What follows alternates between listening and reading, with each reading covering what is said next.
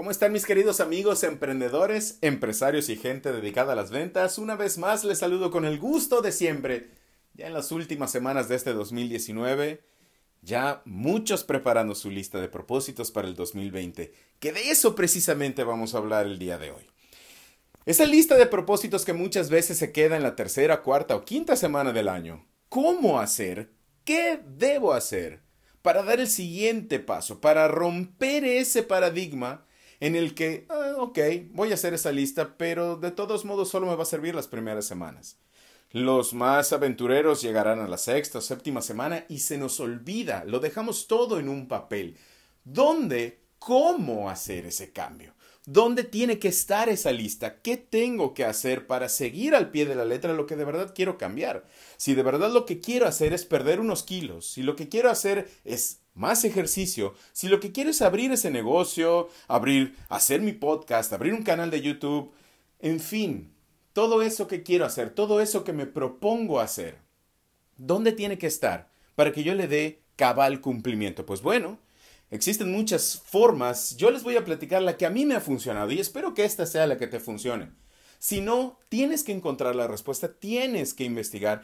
Tú te conoces mejor que nadie y no permitas que tus demonios, los demonios que tienes adentro en tu cerebro, te jueguen esa trampa y tires la toalla en la cuarta, quinta o sexta semana del año. Bien, ¿qué es lo que hago? Yo tengo una lista, siempre hago una lista, una bitácora y comparo lo que hice el año anterior con lo que quiero mejorar, con lo que quiero cambiar. Para eso sirven las agendas, para eso sirven las bitácoras. Ok, eso es primero un análisis del pasado. Primero tengo que saber en qué mejoré, qué sí logré y qué no, para poder definir bien esa nueva lista. Posteriormente, esa misma lista o eso que quiero cambiar tiene que estar ahí siempre visible. Siempre tienes que tener lo más cercano posible o en tu celular, en tu escritorio, donde tú lo veas. En el refrigerador incluso, si lo que quieres es dejar de comer chatarra. Bueno, primero, evita comprar chatarra. Evita esos momentos. Si quieres hacer ejercicio, tienes que tener esas alarmas, tienes que tener esa motivación. Nadie te va a motivar. No existe un speaker, no existe un conferencista motivacional que te haga ir todo el año a hacer ejercicio. El único que lo puede lograr eres tú. Ese es el punto al que quería llegar. Tú eres el único responsable, tú eres el que va a cumplir o no esas metas que te propongas. Para ayudarte, haz esa lista. Eso es lo que a mí me funciona. No sé qué te funciona a ti. A lo mejor a ti te funciona tener un accountability partner. Búscate a alguien con quien hacer ejercicio que sepas que te va a ayudar o, entre comillas, forzar a dar ese siguiente paso. Lo mismo a la hora de la comida. Lo mismo con abrir un canal de YouTube. Rodéate de personas que lo hagan. Ten esa lista. Tenla visible siempre. Insisto, eso es lo que a mí me funciona. A lo mejor a ti te funciona otra cosa. A lo mejor el día que tú decidas, das ese salto cuántico y ya no hay marcha atrás. Fantástico, pero hazlo. Haz la lista. Y los propósitos se quedan en ideas nada más cuando no están plasmados en un papel. Cuando están plasmados en un papel y no se llevan a cabo, se quedan en eso, se quedan en un simple papel. ¿Quieres lograrlo? ¿Quieres hacer ese cambio de verdad? Estás a tiempo.